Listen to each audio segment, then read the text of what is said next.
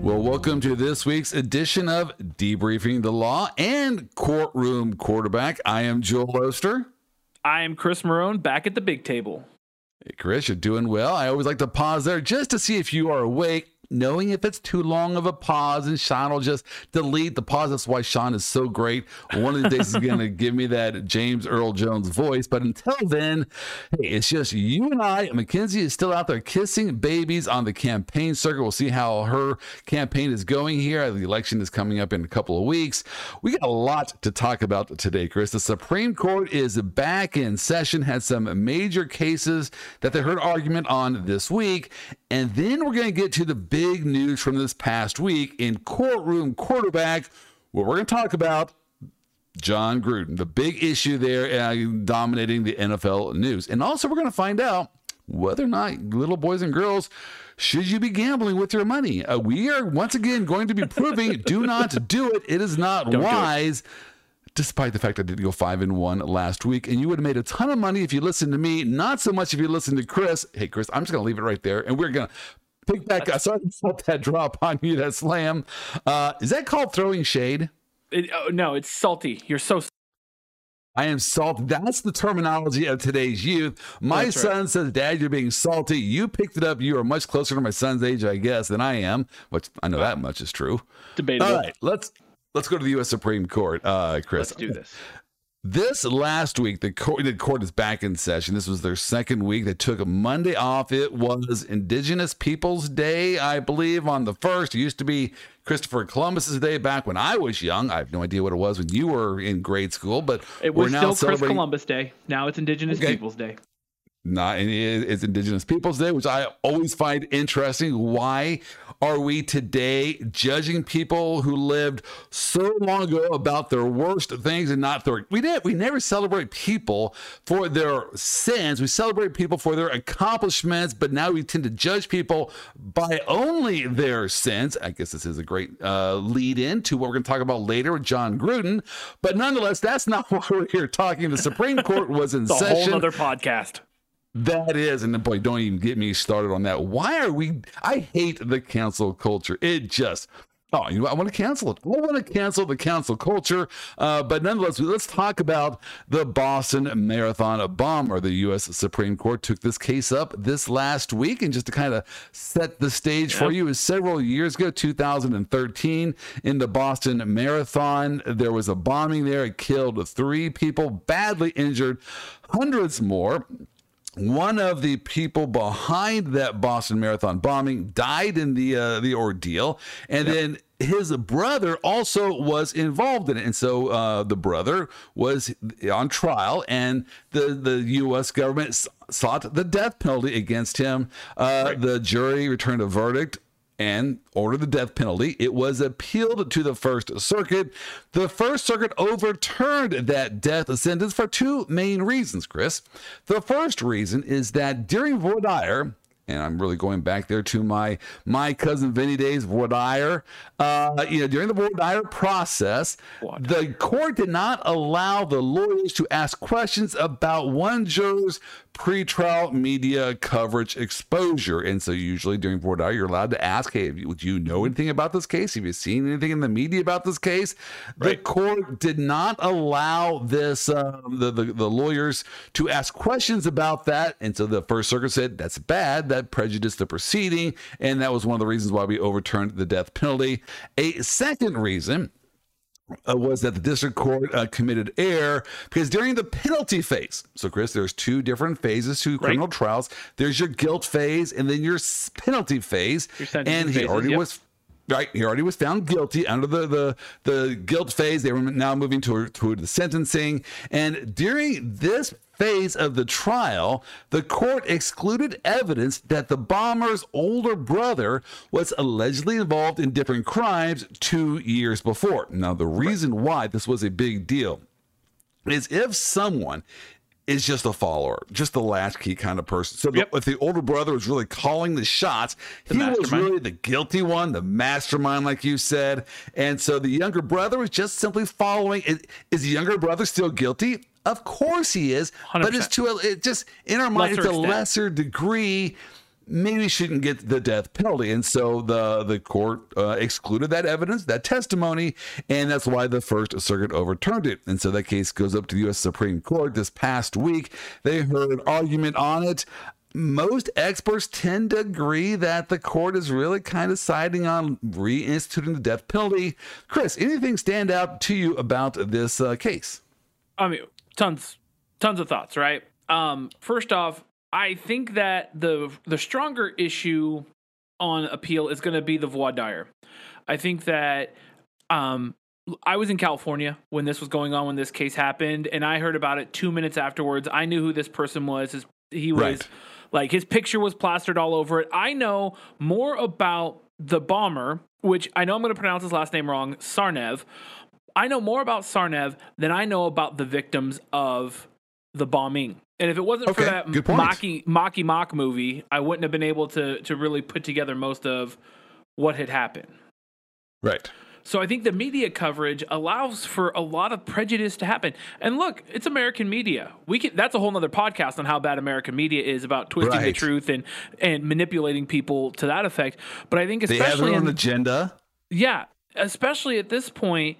You know, Tsarnaev is an immigrant. I believe he is of the Nation of Islam. So he really was a target for the media to pounce on, to say, this is what terrorism looks like. This is a terrorist. We need to stop terrorism. And that, you know, true or not true, that prejudices a jury. You are not going to find an impartial jury of his peers that didn't already have that like rammed into their throat. And by disallowing that question being asked, that could have flipped the whole trial. Because if you would have got Tsarnaev up there and people did not know his religion or ethnic background or what's going on, they could have had a more impartial discussion about the acts, the heinous acts, right? People, you know, this was a terrorist act. I'm not trying to downplay his act, but the criminal defense lawyer in me says, look, if we're going to defend this Constitution to the fullest extent of the law and we're going to prove guilt beyond a reasonable doubt, you have to make sure that all of the clauses, all of the amendments are followed to allow a fair and impartial trial to prove guilt beyond a reasonable doubt, which I totally think was there.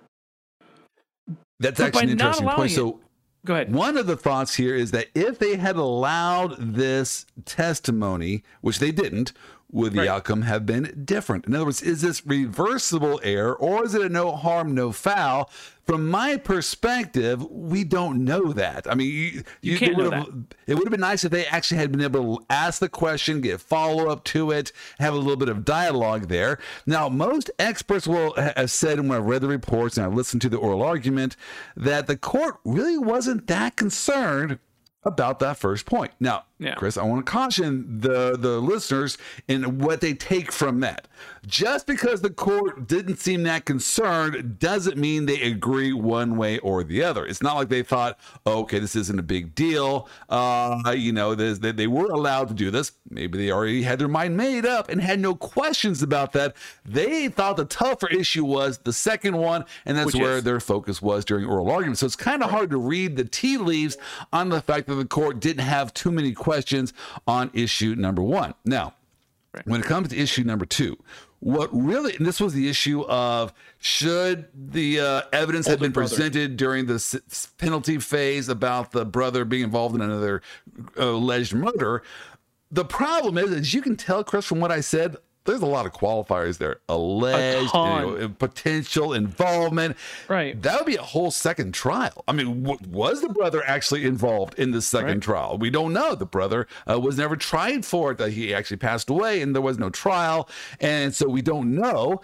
Are you going to allow a whole nother trial over this issue? I don't know. And is there an issue because the brother's now passed away? Like, you can't get testimony from the brother. You can't get evidence about there's nobody to confront about it. Makes it a lot more difficult, doesn't it? But Kagan said, but isn't that a question for the jury. So yes, the probative value is weaker, but we're talking about the death penalty here. Why not give that information to the jury and let them make the decision? After all, someone's life and death is at stake here. We can take time out of our schedule to make sure we get this one right. Right. Lastly, it doesn't affect Chris, guilt. It doesn't affect guilt whatsoever. Is it life or is it death? What is he going to be? Life without possibility of parole, or is he going to be dead? We should give this more time and energy and effort. One last interesting thought take from this case is that I believe it's ACB, Amy Coney Barrett, asked the lawyer for the government, why are you guys even pursuing this matter? Because Merrick Garland, the Attorney General, already put a moratorium on the death penalty. So this administration is signaling they don't really like the death penalty. They put a moratorium on them, no longer pursuing it. So why are they appealing this matter? And there really wasn't a good answer to that, but we'll have to find out how that case gets resolved. But that was an interesting case. Right. Next up, Thompson v. Clark. And this case really kind of fits squarely within my specialty. This involves Section 1983 litigation, which is where you can bring a civil lawsuit against government for violations of your constitutional rights, your rights under color of state law. All right. So when you are wrongfully arrested, one of the prerequisites that has to happen before you can bring this civil lawsuit is the criminal proceedings had to have been terminated in your favor. Chris, what does that mean that the criminal proceedings were terminated in your favor? That is the question the court is going to determine today. But I was hoping you would give us the answer. Best answer that I can give is that you're found not guilty.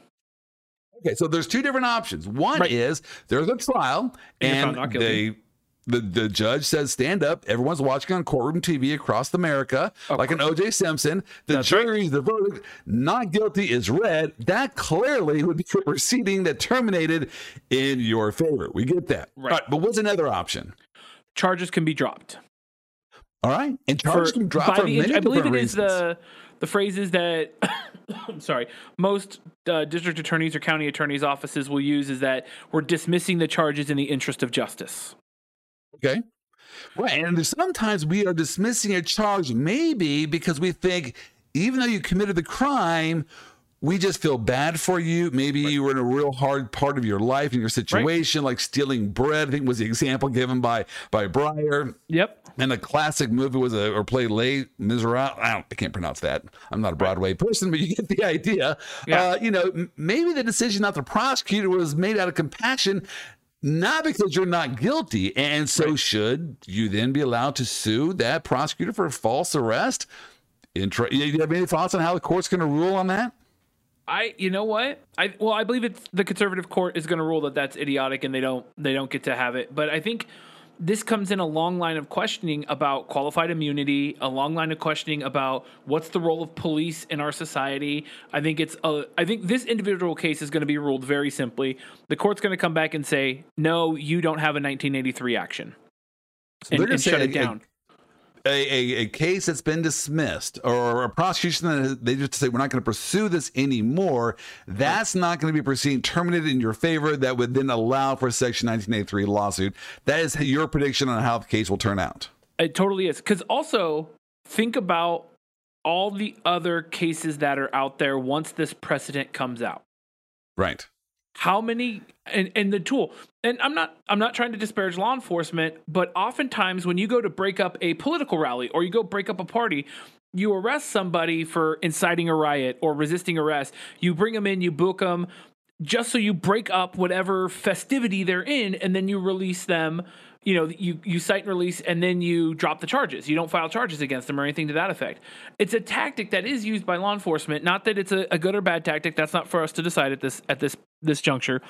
But now, if you allow for 1983 motions under this or 1983 suits under this, it's going to cripple one of the tools law enforcement uses to de-escalate situations that are far beyond, numbers-wise, beyond their control. Interesting. I see your point there. I gotta tell you, I think I'm the conservative side of this balance that you and I bring to this podcast. Mm-hmm. But that being said, I almost see it going the other way. And I just, maybe it's the liberal. I'm hanging out too many liberals. I don't know. We love you.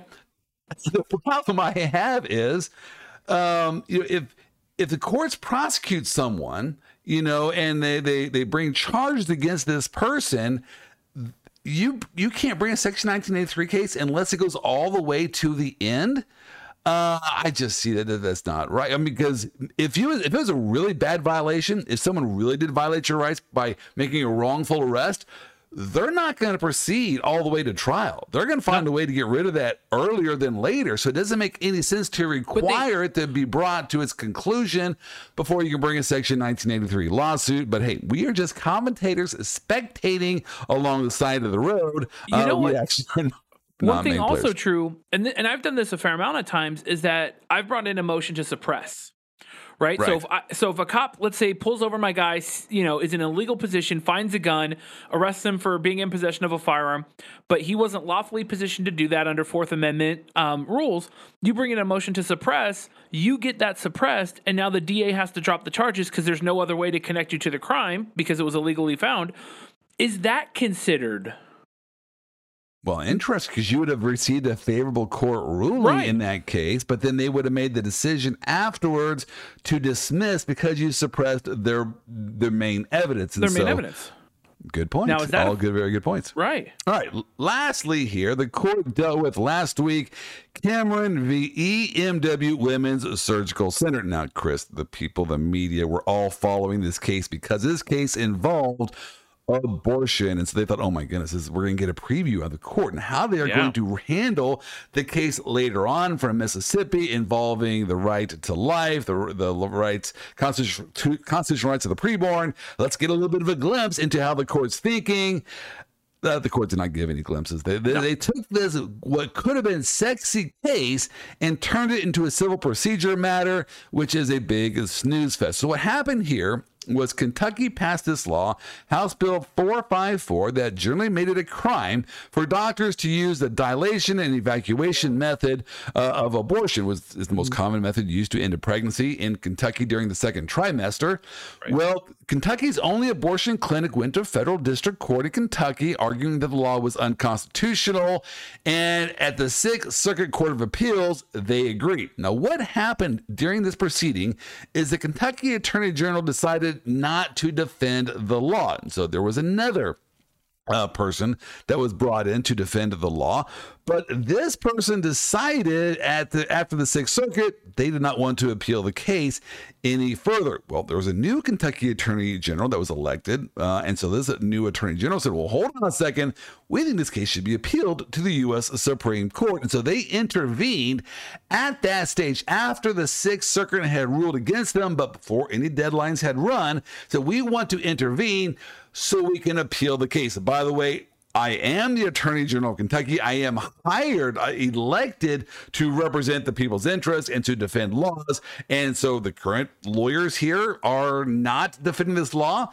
Chris, is this nothing more than a change of lawyers at the end of the day? How do you think the court is going to handle this matter? Essentially, that's all it is we want to just do some lawyer swapping because we think this person can argue it better than that person, or this person has more to gain out of it than that person. I think the courts are, you know what? I really don't know how the courts are going to go with this one because I could see both sides of it. I think if you allow for, I always think with the courts, what's the long con? What's the long game here? What could happen in effect of this decision is, are we going to be able to have governmental bodies interchangeable with private individuals to be able to switch attorneys back and forth depending on laws that they don't like? I think right. And I don't know. I think maybe some of the judges might think that's a great idea, right? That and I think let's take the Texas abortion law, because let's take a controversial law that's coming out right now. I think the liberal justices are going to want, if Texas is unwilling to defend the law at the Supreme Court, the liberal justices and the liberal party is going to want to either A, be able to step in and say, no, we're still hurt by this law. Let's get it in front of the Supremes to get it knocked down.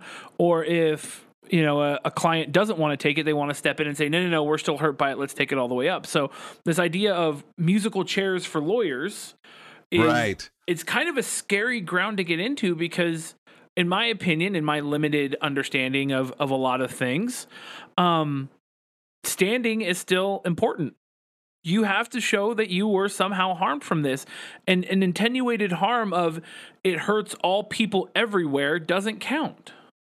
Well, but Chris, let's take a look at this here, because this, I think, unfortunately, you're going to see come up more often. Here's what let me just kind of set the stage of why this is controversial and why this might continue to be a problem. We've already seen it in the marriage cases, and now we're seeing it in the right to life cases. Politics change hands. I mean, people are on both sides of the aisle, and lawsuits take many years to come to resolution. A lot longer than a couple years, maybe even longer than 4 years. I've seen some lawsuits take over 20 years. And so administrations change hands. And let's say that the administration is a liberal Democratic regime when the lawsuit is brought, and then the election happens, and now that same governmental position is run by the opposite party. Right. Well, will that opposite party defend it as vigorously? Maybe they want to get rid of it, and let's say the representation or that seat is then held by someone else, another party, 4 years later. And so these things change hands. And when you're thinking about the terms of, let's say, marriage equality, or you're talking about right to life, you can see these hot button controversial issues. Right. Do you really think a Republican AG is the one you want defending a marriage equality law? Not even a little bit. I don't know. I'm just going to throw that out there, that maybe their heart really would not be in that defense. I'm just suggesting that as an example. Or maybe right to life. Let's say there's a right to life provision, and then you have a liberal Democrat governor. Right. Do you really want that liberal Democratic governor making the calls on defending this right to life law? Because again, their heart's not going to be in it. And so this, I think you can see this happen quite often. And so the court here is going to give us some insight as to how these things should progress in the future. I think the court's going to say, look, we don't like the politicalization of the judicial process. And when these administrations change hands like this, and they take one position and then they reverse it to the other position and then reverse back, that's a bad thing. I think this court's going to say, nope, you came in at the end of the day, not good enough. We need to take politics out of the court, wink, wink. And so, but hey, you know what? We're going to have to wait and see how the court reacts. Oh my gosh. Chris, are you ready? Are you ready for the big topic?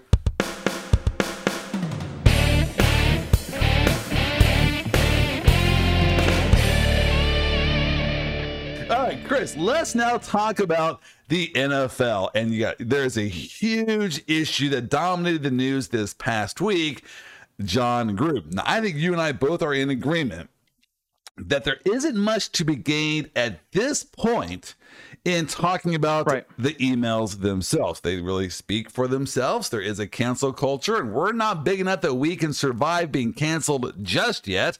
So there's no need to really talk about I do have an opinion on these emails. I think it's the right opinion. I don't think my opinion has even been expressed out there by anyone other than Tony Dungy and Mike. I forget now. Who's the Jon Gruden's co-patriot at the Monday Night Football, Trico.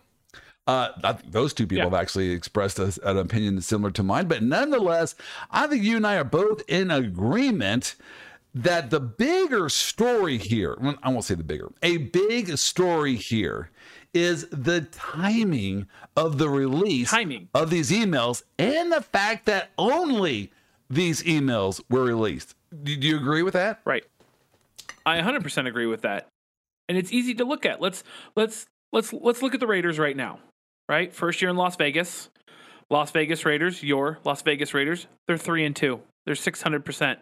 Right? They're 2-1 at home. They're 1-1 away. Right? They're 0-1 in their division. They don't have a bad record. Right. It's 4 weeks in. Why would you really let's look at it. Urban Meyer, if you would have done that, perfect. We know you're about to get canned. Right. Let's save that trip to London. Right. But Jon Gruden, why now out of left field is he getting hit on hard by the NFL? And go on. It's not. I don't know if it's cancel culture as much it is the NFL turning on Jon Gruden. Well, I want to back up from NFL, but I want to point my focus to Roger Goodell. I am not a Roger Goodell fan at all. I'm no fan of Tom Brady, but I definitely took Tom Brady's side during Deflategate because I thought he was being railroaded by Roger Goodell. And two federal judges looked at Roger Goodell's actions there in Deflategate and said, yeah, he's rogue. He's out of control. He is acting like he's out of his mind. Yes, but unfortunately, in that situation, well, fortunately or unfortunately, because the players' union gave Roger Goodell that kind of power to abuse, it wasn't really a violation of the collective bargaining agreement. So he was allowed to act out of control, like he basically was judge and jury and executioner all in one. The Spanish Inquisition. Yes, but here, what I was really concerned about or fascinated about was the timing of the release of these emails. So what happened was the NFL was looking through 650,000 emails, private emails that belonged to the Washington football team's organization. There was some review because there was a sexual harassment predominated that culture. So they're reviewing all of these emails. So they have over 650,000 emails. They didn't release any of those emails. All they released were a handful of emails involving John Gooden. Now, Chris, I also want to focus on the timing of the release, because the timing of the release of these emails can only be interpreted as an attack on John Gruden. Here's what I'm talking about. When the first email was released, and by the way, when I say released, by the NFL to the Wall Street Journal. So this was definitely a planned strategic attack to take John Gruden down. All right, it was just the one email. And we all know about that one email is where he said that the players union rep has lips the size of a Michelin tire. All right, so that's and there's a lot of controversy about, a lot of uproar about that. Was this a racist email? Was this just a very impolite email calling someone's lips to be very large? Mike Tirico and Tony Dungy both said this was not a racist email, but nonetheless, my mother raised me better than that. I wouldn't say that about someone, that they have lips the size of a Michelin tire. So I would not say that, but nonetheless, never say that. Everyone, I think that basically the consensus was, okay, this was bad, this was wrong, but it was just one bad email. Bad day. He should have known better, but we all have bad days, horrible days. All right. Then several days later, after the public's kind of the commotion gone down a little bit, they released several more emails. These also very damaging. This one coming out against the gay people, also called Roger Goodell, a horrible name. Starts with F, ends in T. I'm not going to repeat it because I also care about the cancel culture. And I've never said that word. So why start now? Even quoting someone else as the saying the word. We know what it means. Yeah, but he called Roger Goodell that. So here's my theory. Roger Goodell has really thin skin. He did not like being called that. Also, there's another word, starts with a P, ends with a Y. I think some middle initials were S. You get the idea. Called Roger Goodell that as well. And so he's attacking Roger Goodell. And Roger Goodell does not like that. And I think the timing of these emails was intentionally designed to take John Gruden down. That's why it was done in stages. And these were all released to major media news entities. So, any thoughts, or am I way out in left field? No, it was definitely to take John down. The NFL wanted him out, and I think you're 100%, 1,000%, 2,000% right that Roger Goodell has thin skin. If you remember back when Donald Trump called for something to happen at the NFL. I want to say he wanted like everybody fired, or that Roger Goodell should do his job. And that just led more fuel to the fire for the NFL to back the Kaepernick kneeling, because Roger Goodell doesn't like to be told what to do or called names by anyone he thinks he's better than. No, he doesn't. Oh, I can't stand Roger Goodell. And part of my problem, look, I have a lot of problems with the NFL. One, they're a nonprofit. First off and foremost, you're not a nonprofit. That's all right. But that's a good joke. You got the line of the day. The NFL and the NCAA are nonprofit organizations. Is that what you're trying to tell me? Yeah. Okay. And I have problems with that to begin. And that's what also gives Goodell. I'm 100% for profit. But Roger Goodell has this giant head, like he's some like philanthropic mastermind bringing world peace through football, Right. and that somehow he should be worshipped because he has brought forth the greatest game to the greatest people at the greatest time. That makes him the greatest. And in reality, man, nobody likes you. Nobody wants you to be there. You can't Nobody, play football. yeah, you can't do a lot of things. All right. Well, obviously the John Gruden story I find fascinating. There's going to be more to come on this story. Now, legally, John Gruden then resigned, which is very interesting. He had a $100 million contract. This would probably be for cause, and that he could have been fired. So how much of that money will he get? Again, this story is not over. Now, with John Gruden, it most likely is. We'll find out the number later on that they're going to pay him. But why the Probably NFL? a third or a half. Yeah. But why the NFL only released these select emails during this time period where they were done in order to maximize the devastation on John Gruden? That story is just a starting. Chris, this all got you and me thinking about coaches. Now, I love coaches. I am a coach myself. I coach tennis, probably the greatest sport out there. There are no concussions in tennis unless you're my doubles partner and I peg you in the back of the head. That's a whole nother story. But that got you and I thinking about coaches, and we thought it would be fun this week, since John Gruden was in the news. Let's talk coaching. Now, Chris, this was your idea. Now, I ran with it, and I have a lot of things I want to talk about when it comes to coaching, but what did you have in mind? Well, look, we spent the better part of the last 3 weeks, well, 4 weeks actually now, bagging on Urban Meyer and John Gruden, which is coaches that we don't like. But I don't think we've really hit on the fact that there's been some amazing coaching this season that maybe we're not noticing. Like I like to focus on the positive. Okay. We can't always be negative in this world, but you look at look at Andy Reid. He's not having the best coaching season, but he's not doing an Urban Meyer or a John Gruden. But then look at the coach for the Bills. Look at Joe Judge. Look at Joe Judge for the Bills. Okay. Like, the Bills are leading in their division. The Bills Mafia is stronger than it's ever been before. They're looking pretty solid out there. They're looking like they're great contenders in the AFC East to get some things done. I mean, Bill Belichick in the AFC East isn't doing anything, and his program is suffering even more under a new rookie quarterback than it was under Cam Newton. Right. So we should look at some of these other captains of teams, great coaching. Look at Cliff Kingsbury here in Arizona. Okay. Right, Arizona's undefeated right now. The guy picked up J.J. Watt in the offseason. He's been moving players around. He's really utilized Larry Fitzgerald in the elder statesman position to help with Murray and everyone else that they're playing with. There's some pretty solid coaching decisions being made out there that we're just not paying attention to because we're too busy chasing emails. Well, let's do that right now. Let's talk coaching now, because there's a lot that I've written a lot of notes here down, and I've taken some notes on what you just said. Right. I want to talk about coaches. Let's start with the GOAT of all time, the best coach of all time. That might help us, because what I want to talk about first here, Chris, is how do we define a great coach? And then I want to talk about some of the coaches that we have out there right now. How are they doing? How do they measure up? And so I'm not going to ask you to give me your GOAT, because I don't think we've done the research for that yet. And I think both you and I probably would suffer from recent bias. But we both can agree on one thing. Coaches do not throw interceptions, nor do they fumble the ball. They just coach.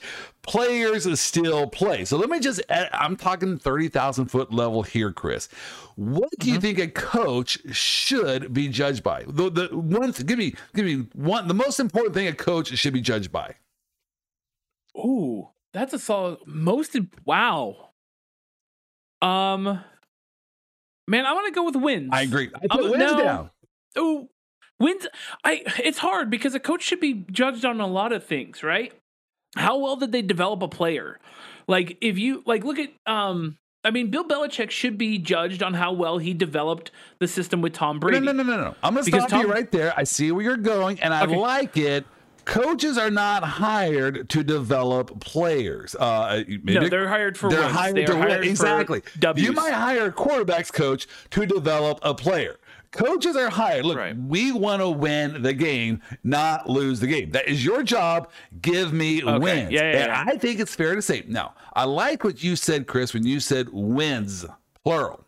Because we're not talking about winning one game. If there is a big game and your coach lost the big game, you know what? The coach didn't throw any tough balls. I mean, he's not the one who fumbled it. He didn't miss the kick, wide left by just a fraction of an inch. That's not on the coach, right? So, but I think over time, you can say, all right, show us, where's the money? Do you actually have the wins to back this up? And so, I agree with you. I wrote that was my number one thing. Wins are what the number one thing on engaging a coach. But, Chris, I also found that over time, there's a lot of variables that go into how great a coach is. So I'm going to give you the person I say is my number one coach, and I'd just be interested if you gave me your number one coach, and then we can fight each other as to who is right and who is wrong. Are you ready? Are you ready for this?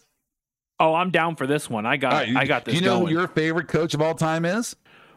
I do. All right. First, let me tell you who didn't make my cut. I do like coaches that make it in both the college and the NFL, so they can show that they can win in both levels. That's something like Jimmy Johnson did it. Pete Carroll did it. Nick Saban, I believe he's the coach of Alabama, did not do it. He flamed out there in Miami, quit, ran home with his tail between his legs, crying like a baby. Nick Saban could not do that. He is not my number one person. Also, let me tell you, now I'm going to offend you here. So I want to apologize, Chris. I'm going to tell you who it's not. Hurt me deep. You're going to cut me deep. Are you ready for who it's not? Who is it not? Bill Walsh. Are you still my friend? I'm just taking deep breaths. Do you know why it's not Bill Walsh, legendary coach of, I believe, Stanford, and also the San Francisco 49ers, architect of the West Coast offense? Do you know why it's not Bill Walsh? Why is it not Bill Walsh? Because so many times the coach and the quarterback are inexplicably intertwined. It's you really don't know, should credit go to the coach or should credit go to the quarterback? We don't know that. And so a lot of these coaches that are on the list of both best of all times, if you look at them, they had one quarterback throughout all of their wins. And so can you really say it was the coach, or was it Joe Montana who was your quarterback? And so that's why, even though I love Bill Walsh, but he had Joe Montana. And so I got to discount him a little bit. My favorite quarterback or coach of all time is Joe Gibbs. Joe Gibbs won three different Super Bowls, right? Three, that's a good number, with three different quarterbacks. Do you know how many Super Bowls Bill Belichick won without a Thomas Brady? Zero. Zip. Nada. Nothing. Zero. So was it Bill Belichick, or was it that he had Tom Brady on his team who agreed to take less than market value for his services so that Bill Belichick can get other players around him? That's just being fortuitous. Is he really the best coach? Again, my money goes with Joe Gibbs, won three different Super Bowls with three different quarterbacks. But hold on a second, Chris. I got one more thing to throw by you. Do you know why I think Joe Gibbs is the greatest coach of all times? Why is he the greatest coach? I'm going to give you this with Joe Gibbs, and I'm going to ask you to come up with any other person who fits this mold. And I'm going to give you all week to do it. And Chris, you're going to fail. All right. You're going to fail. Here's why. I appreciate this. Name one other coach who has won the big game, the big one. The championship that your sport is geared to win. Name me one other coach who has done it in multiple sports.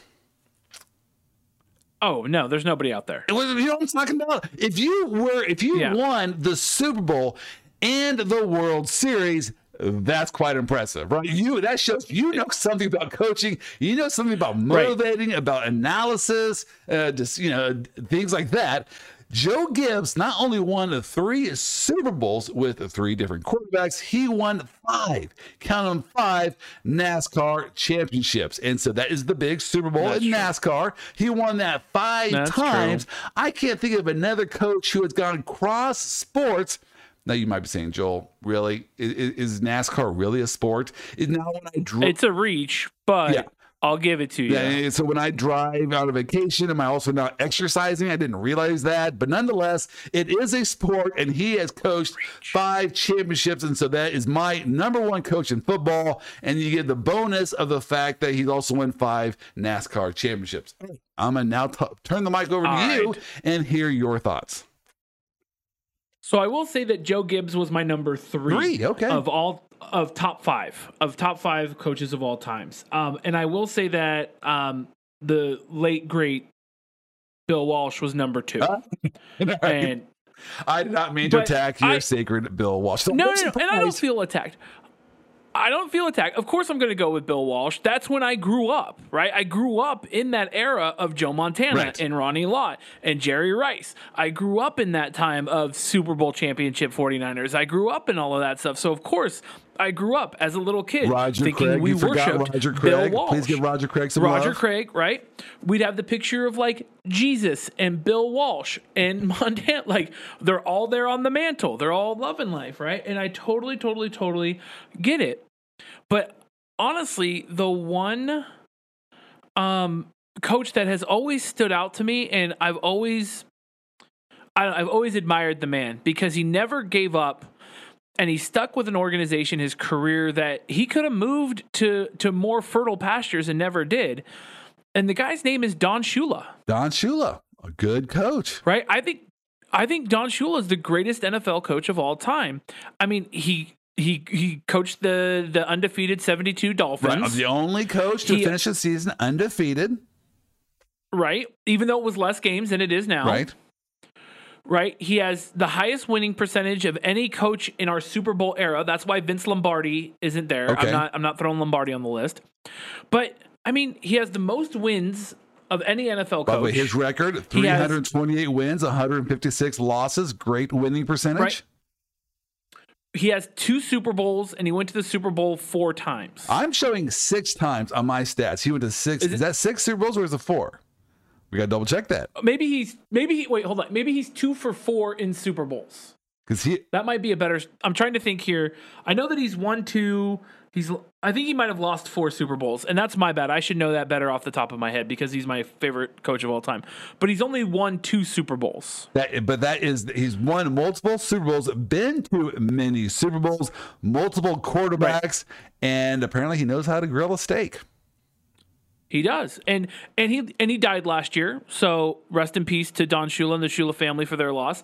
He was an overall. He developed the team. He developed the franchise, and that's not something you're seeing in modern day football as much anymore. I don't think a Kyle Shanahan or I just said his name a second ago. Cliff from Sean McVay. Yeah. No. Kingsbury from the Cardinals or McVay or the guy from the Rams. All of them. I don't think they'll jump to another franchise. Right. And I think that's part of the market too, right? We don't stay in the same place anymore. We don't have pensions. We don't have any of that stuff. But I look at Don Shula, 33 seasons as head coach of the Dolphins. 33. And where was he the coach right before the Dolphins? Let me look it up right now. I'm guessing I want to say the Jets, might have been the Giants. Let me look it up here real quick here. We got Don Shula. Let me pause it here while we actually go up. Look at Don. No, he was the Colts. Baltimore Colts yes, from 63 to 69. That's right. He made it to the Super Bowl with the Colts, another franchise, obviously another quarterback, made it to the Super Bowl with them. And so that is obviously he's one of the greatest of all times. Right. And he's my pick. And I think it's a non-controversial pick. Everybody can get behind Don Shula. He's going to be in most people's top 3 or top 5. Because he didn't cheat. He just happens to be number 1 in my heart. He didn't cheat like Bill cheat, whatever you want to say his last name is. Yeah. No. Yep. I'm a big fan. I like Don Shula. Don Shula definitely knows how to coach. He knew how to coach, a ton of wins, a lot of Super Bowls. He did not get there with Dan Marino. Maybe, I don't know. Which is sad. It is. I thought that was a great combination. I don't know. Any thoughts as to why he couldn't do it with Dan Marino? Because Dan Marino came in an age where you needed more than just Dan Marino, right? I love Dan Marino. I thought he was one of the greatest quarterbacks who never got a ring in history, Right. which could be another podcast of greats that never got a ring. Yes. But you got to have more than just a quarterback. You got to have people who can run the ball. You got to have people who can pass it. You got to have at least a defense or a offense. Miami, through all those years, just had Dan Marino. Right. I like Don Shula. I agree with you on that pick. As far I'm not number one, but he definitely is worthy. I definitely would have him above Belichick. I did some searches this week on best coaches of all time, and almost all of them had Belichick number one. I'm going, really? Belichick? Why do you think Belichick is the greatest coach ever? He couldn't do it with the Cleveland Browns before he went to New England. He wasn't even that good at New England until Brady came along, and he hasn't been that good since Brady left. I'm kind of thinking he rode on Brady's coattails. I definitely would not put him number one, and we haven't even gotten to the cheating, not allegations, the cheating convictions that he actually was convicted of cheating when he was videotaping the proceedings there before the Super Bowl with the Arizona Cardinals. All that had to hit home for you. The only reason why Belichick, Billy Boy, William, whatever you want to call him, the only reason he's in the number one spot is because, look, he's 20 seasons with the Patriots, 17 division titles, a ton of Super Bowls. His win percentage is just below Don Shula. Okay.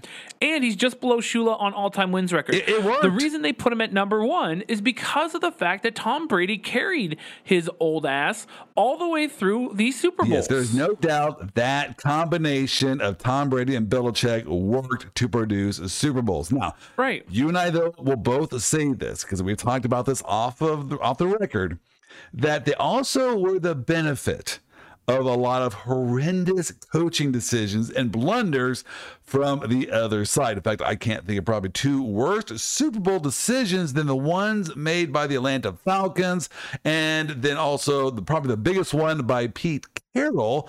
One of the greatest Seahawks. Yeah, one of the greatest coaches of all time. His decision to not run the Marshawn Lynch. How do you not run? You have Marshawn Lynch right there, ready to plow. You're like a freaking 3 inches off the goal line. No, I'll pass. I'm good. No, I got to pass on this one. We're gonna fake him out with a pass.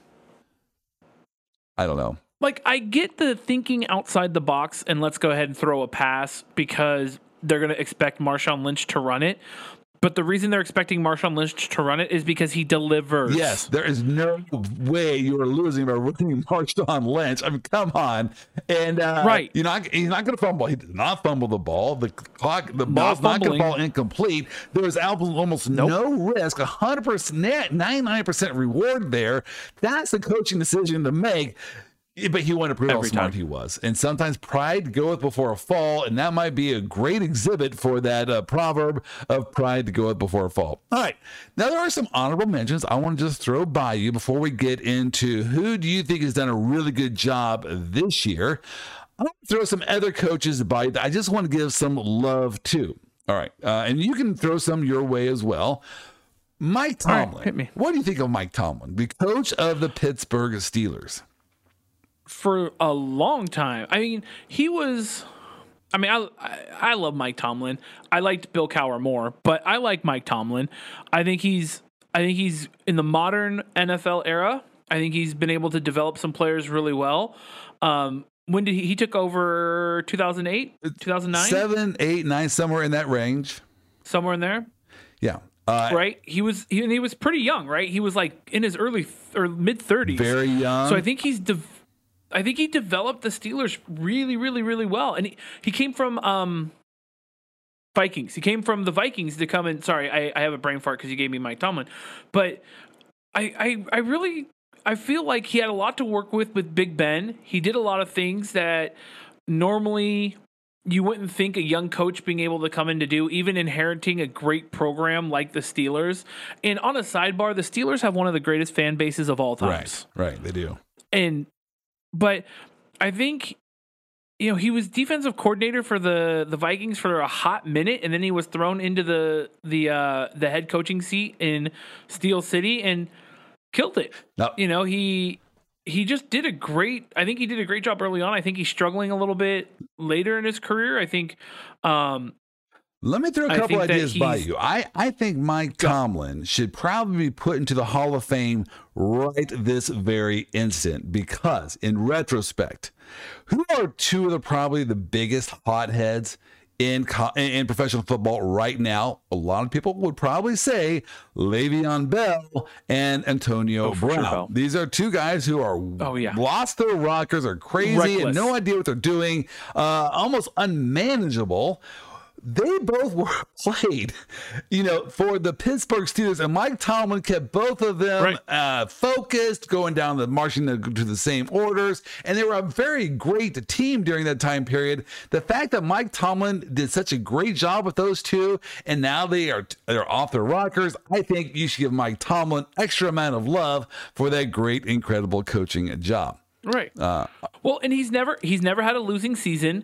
He's only had, I want to say, a few seasons where he's finished like 8-8. He won a Super Bowl his second year. Right.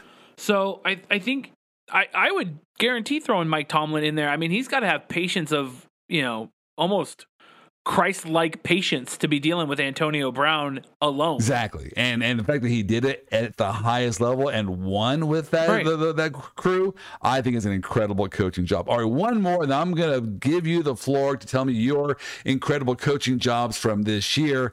But obviously, I'm from Kansas City. I've got to give some love to Andy Reid. Andy Reid has done it over the many years. He's a genius when it comes to offense.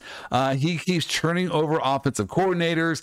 He has this routine where he will call the plays year one, and then in year two, he will hand over the play calling to the new offensive coordinator. So he's a great coach as far as coaching other coaches on how to call the plays. He is continually reinventing the offensive plays. People look to him as the offensive guru and genius. And here's the deal. He just keeps winning year after year after year. Donovan McNabb for the Philadelphia Eagles, to right now, obviously, with Patrick Mahomes in Kansas City. He will. So as worried as people are with Kansas City right now, I just got to say, you know what? Andy Reid is in charge. We're going to be just fine. Yes, the Kansas City Chiefs are a mess right now. They will get things figured out. Andy Reid will do it. And so, obviously, I think very highly of him. All right. Well, who do you think is doing a really good job this year? I mean, I love Andy Reid. I need to just put that out there. I love Andy Reid. When I shave off my goatee, I look like Andy Reid. I might go as Andy Reid for Halloween this year. Okay? I love me some Andy Reid. Don't get me wrong there. Great guy. Actually, my coaches that I'm really digging this year, and look, I know I've been loving on the Rams a lot. I got the feeling that the Rams are going to do great things, and I think Sean McVay is an amazing coach. Yes. He came in like rookie season as head coach, right? Right. He came in and took the Rams almost, if I remember, either almost to the Super Bowl or to the Super Bowl. I want to say it was. He took them to the Super Bowl. I believe so. A couple of years ago, wasn't it the Rams? We'll have to look that up here while we are talking. Yeah, they lost to the Patriots. Yeah. Super Bowl 53. They lost to the Patriots. That's exactly what they did. My bad. I don't know why I couldn't think of that right now, but it's amazing what Sean McVay has done. Has come in and he's revolutionized the Rams' entire clubhouse to where now they're a more cohesive unit. And look, I know the Rams moved St. Louis back to LA, and this idea of moving teams really shakes up organization and allows for fresh blood to come in and make changes and build up the program. But Sean McVay has just got and the guy's young, right? He's not hanging out. And so he's got a long career ahead of him. And it looks and I think he's 35 years old, man. Wow. 35 years old. He's 35. And he's been the head coach of the Rams right now. He was born in 1986, January 24th, 1986. He took over as head coach of the Rams in 2017 at 31 years old. He took them to a Super Bowl. Wow. That is amazing. That is a young coach and just getting started. Right. And as you pointed out, they look really good on offense. and defense. He is now on his second quarterback minimum, and so he's doing well again this year. Great job, Cliff Kingsbury, also there locally for you. Yes, my man. I didn't think he was going to do it. I was a big fan of his at Texas Tech. I loved watching him because he had some say. He coached Mahomes. He also coached probably Mayfield. Mayfield also was at Texas Tech and then went over to Oklahoma. And so that's, he obviously knows how to coach coaches. I thought, well, what he has been able to do in the collegiate level with high scoring offenses, will that really translate to the NFL? Well, it's year 3 of this experiment.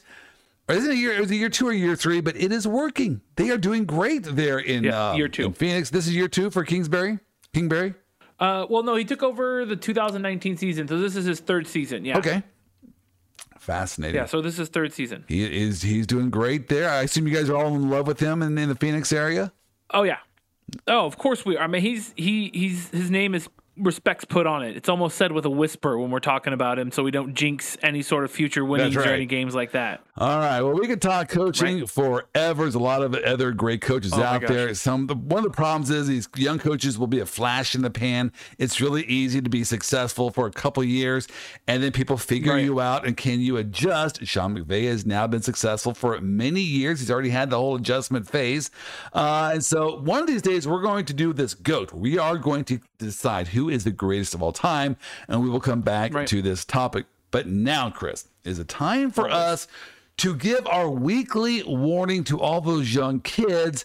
Do not gamble. Gambling is going to waste your money. It's just taking your dollar bills and lighting them on fire. And so we started with $500 each, and we have made picks every single week. So far, if you were to look at the picks, I'm just going to give you an update on our total winnings so far. I am 16 wins, 9 losses, 1 tie. So I am a +7. So I'm at $570. You are 17 and 13 +4. You're at $540. I'm now caught up with you after your 5-0 start. And so just throw a little shade your way. Gosh. So this next week, I don't have a good pick. So I'm going to first hear from you. What are your picks for this upcoming week? Last week you finished 2 and 3. Didn't do too bad. What are your picks this week? It was hard. So we're going to start with the recently uncoached Las Vegas Raiders are taking on the Denver Broncos in the Mile High City. I'm fascinated Denver by this is game. favored at 3.5, and the over-under is 44.5. It's definitely going to be the under. Okay. That's for sure happening. I'm actually thinking that Vegas is going to shine now that Gruden is gone. Interesting. So I think the Raiders are going to beat the Broncos at home, and I think that they're going to do the under though. Okay, so you're taking the under and you're taking Vegas to win that game. That is going to be a fascinating game. I always am fascinated to see how professional teams respond to adversity. Will it bring them together, or are they now a fractured group with no head? And so we'll find out. I do think they probably liked Gruden as their coach. Maybe some of them were turned off by the emails, and so, but they might say they mischaracterized him. He's not that way. We're going to find a lot about what they think about Gruden this week, and so that is a very fascinating game to watch. All right, what are the other picks? All right, I'm going to take the easy pick. Los Angeles Rams at New York Giants. Oh my goodness. The over-under is 47.5, and the Rams are favored to win by 10.5. They're going to do the over, and the Rams are going to cover the spread. So they're going to win by more than 10. Wow. That is one gutsy pick. I always stay away from those when it's that high, but you are going to take they're going to cover you said 10.5 point spread? Yeah, 10.5 point spread. The Giants are 1-4. They're just not putting anything together. They're not even. The problem is when teams are that bad and the Rams are that good, they do tend to overlook, but we'll see how they play this week. All right, one more pick. And lastly, Arizona Cardinals at Cleveland Browns. This is a tough one. This is super tough. One of the best Browns games of the week. Are insane. Right. This is going to be the game of the week. Browns are favored by 3 points. It's a 49.5 over-under. That's a ridiculous number. So I'm going to pick the under on the Cardinals at the Browns. You're taking the under. But it's going to be a low-scoring affair. The Arizona has been low-scoring of late, which is fascinating to me because Kingsbury was known to be as high-scoring offenses there at Texas Tech, but they have not scored a lot as of late. So you're taking the under. Probably a really good. Actually, I like that under pick there on the Arizona and Cleveland, and so we'll have to see how that plays out. All right, my picks this week. I am fascinated by several games that I wrote down and took notes. The first picks that I have here is going to be Miami and Jacksonville. Who even cares about this game? Right, you have two losing Urban Meyer cares, because if he loses in London, he may not come home. Wow. So Miami is the 3-point favorite over Jacksonville. Will Urban Meyer finally get his first win? I am going to say no. I am picking Miami to cover the 3-point spread. All right. The second big game here that I just drew my attention was the Oklahoma State versus Texas. Now, Oklahoma State is undefeated, ranked like 12th. Texas is ranked, I believe, 20th, but they are the 5-point favorite. I am taking on this game Oklahoma State to win and definitely to cover the 5-point spread. All right. Next one, which I'm very curious about, is going to be the Chargers and Ravens. I think this is going to be the game of the week. Chargers and Ravens. Chargers are up and coming. They look like the real deal. Rookie coach going up against the Baltimore. I'm going to take Baltimore in this one. I think that they're a better coach, the more experienced coach, the more dependable quarterback. I think the Ravens will cover the 2.5 points. All right. Lastly, here we have Cowboys and Patriots. The Cowboys are 3.5-point favorites. The Cowboys have been on fire. And the fact that they're only 3.5 points favorite over the Patriots, I have to like them in that one. All right. That's actually 4. Got it. Let me give you one more that I am going to pick, and I don't want to pick this. I'm just going to do it because it just has my attention. Ole Miss versus Tennessee. Now, do you know what the over-under line is on this one? 82. No, but I'm loving to hear this. And a half. I'm sorry, 82 and a half? 82.5 points is the over-under line for, and I know these are two high-scoring games. I checked out both of their offenses and how much they have scored in recent games, and they are high-scoring teams, but still, 82 and a half. Both teams have to be on fire. 82 and a half is ridiculous. Yeah. So I'm going to take absolutely stupid. I'm going to take the under on that one, but you know it's going to be a 52-51 game, and so I'm going to end up losing that one. I just cannot resist that one when I saw the 82.5 point spread. Right, you can't put that down. All right, Chris, it's been a great week talking football with you again, and I appreciate the thoughts on coaches.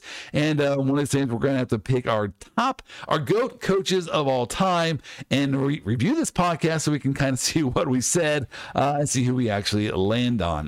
But hey, great having you, Chris. Have a great week, and we'll see you next week. All right, thanks, Joel. I'll talk to you later.